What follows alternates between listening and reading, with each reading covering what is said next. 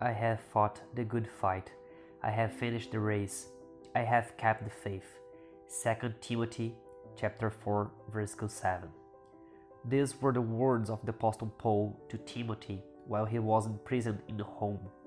Paul's message to Timothy gives us wonderful teachings about faith.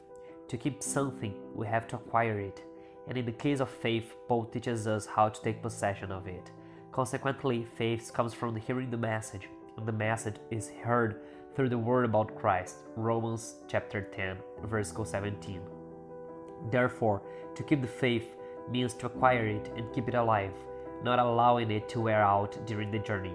And for that, it's necessary to keep embrace the gospel of Christ, always having hope in the good news of Christ Jesus. When we give this response to the gospel by embracing it and keeping it in our hearts, it will produce its results in our lives. It will produce abundant fruit, and all we have to do is surrender to this gospel, which we call eternal and which we have full access through the holy words described in the Bible. Faith is not just a positive thought or a good energy. Faith is much more than just believing in something, but firmly believing in the words of Jesus and relying on them. This way we will be fighting the good fight and keeping the faith, and by the grace of the Lord we will complete this journey of keeping the faith in the midst of a world that day by day wants to destroy our hopes and trust in the Lord. Keeping it will save us from living a life of unnecessary anguish and pain.